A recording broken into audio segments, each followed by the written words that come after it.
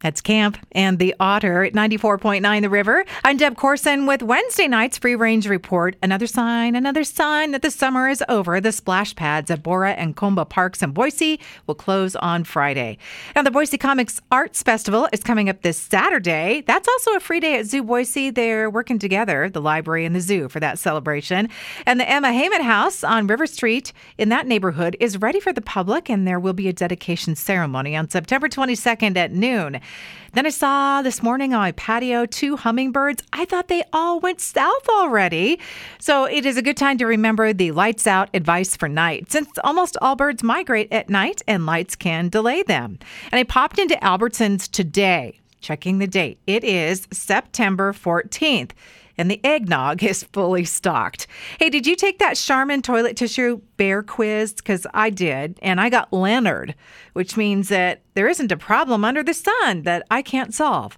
Well, if you do the test, you are entered to win a year's supply of toilet paper, and that appeals to my hoarding instincts on that sensitive topic.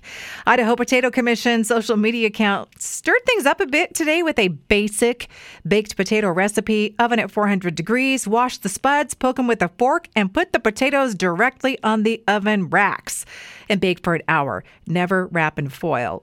Or if you do, just keep in mind that's not a baked potato, it's a steamed potato. And a big debate on Twitter today. Do you say swag or do you say swag? I say it both ways. Sometimes I say swaggity swag, swag swag, right?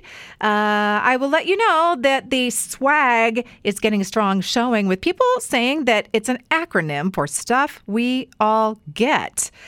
I accidentally clicked on an ad on Facebook for Color Smoke Bombs, so now I know there are many companies that sell Color Smoke Bombs. And this is interesting. The stuffed animal furniture, they stitch all the stuffed animals together as the upholstery for these pieces. And you look at them, and they're soft and fluffy, and then the more that you look at them, they get kind of weird. That's a wrap on the Free Range Report tonight. Past editions at riverboise.com, riverevenings.com, and on Apple Podcasts.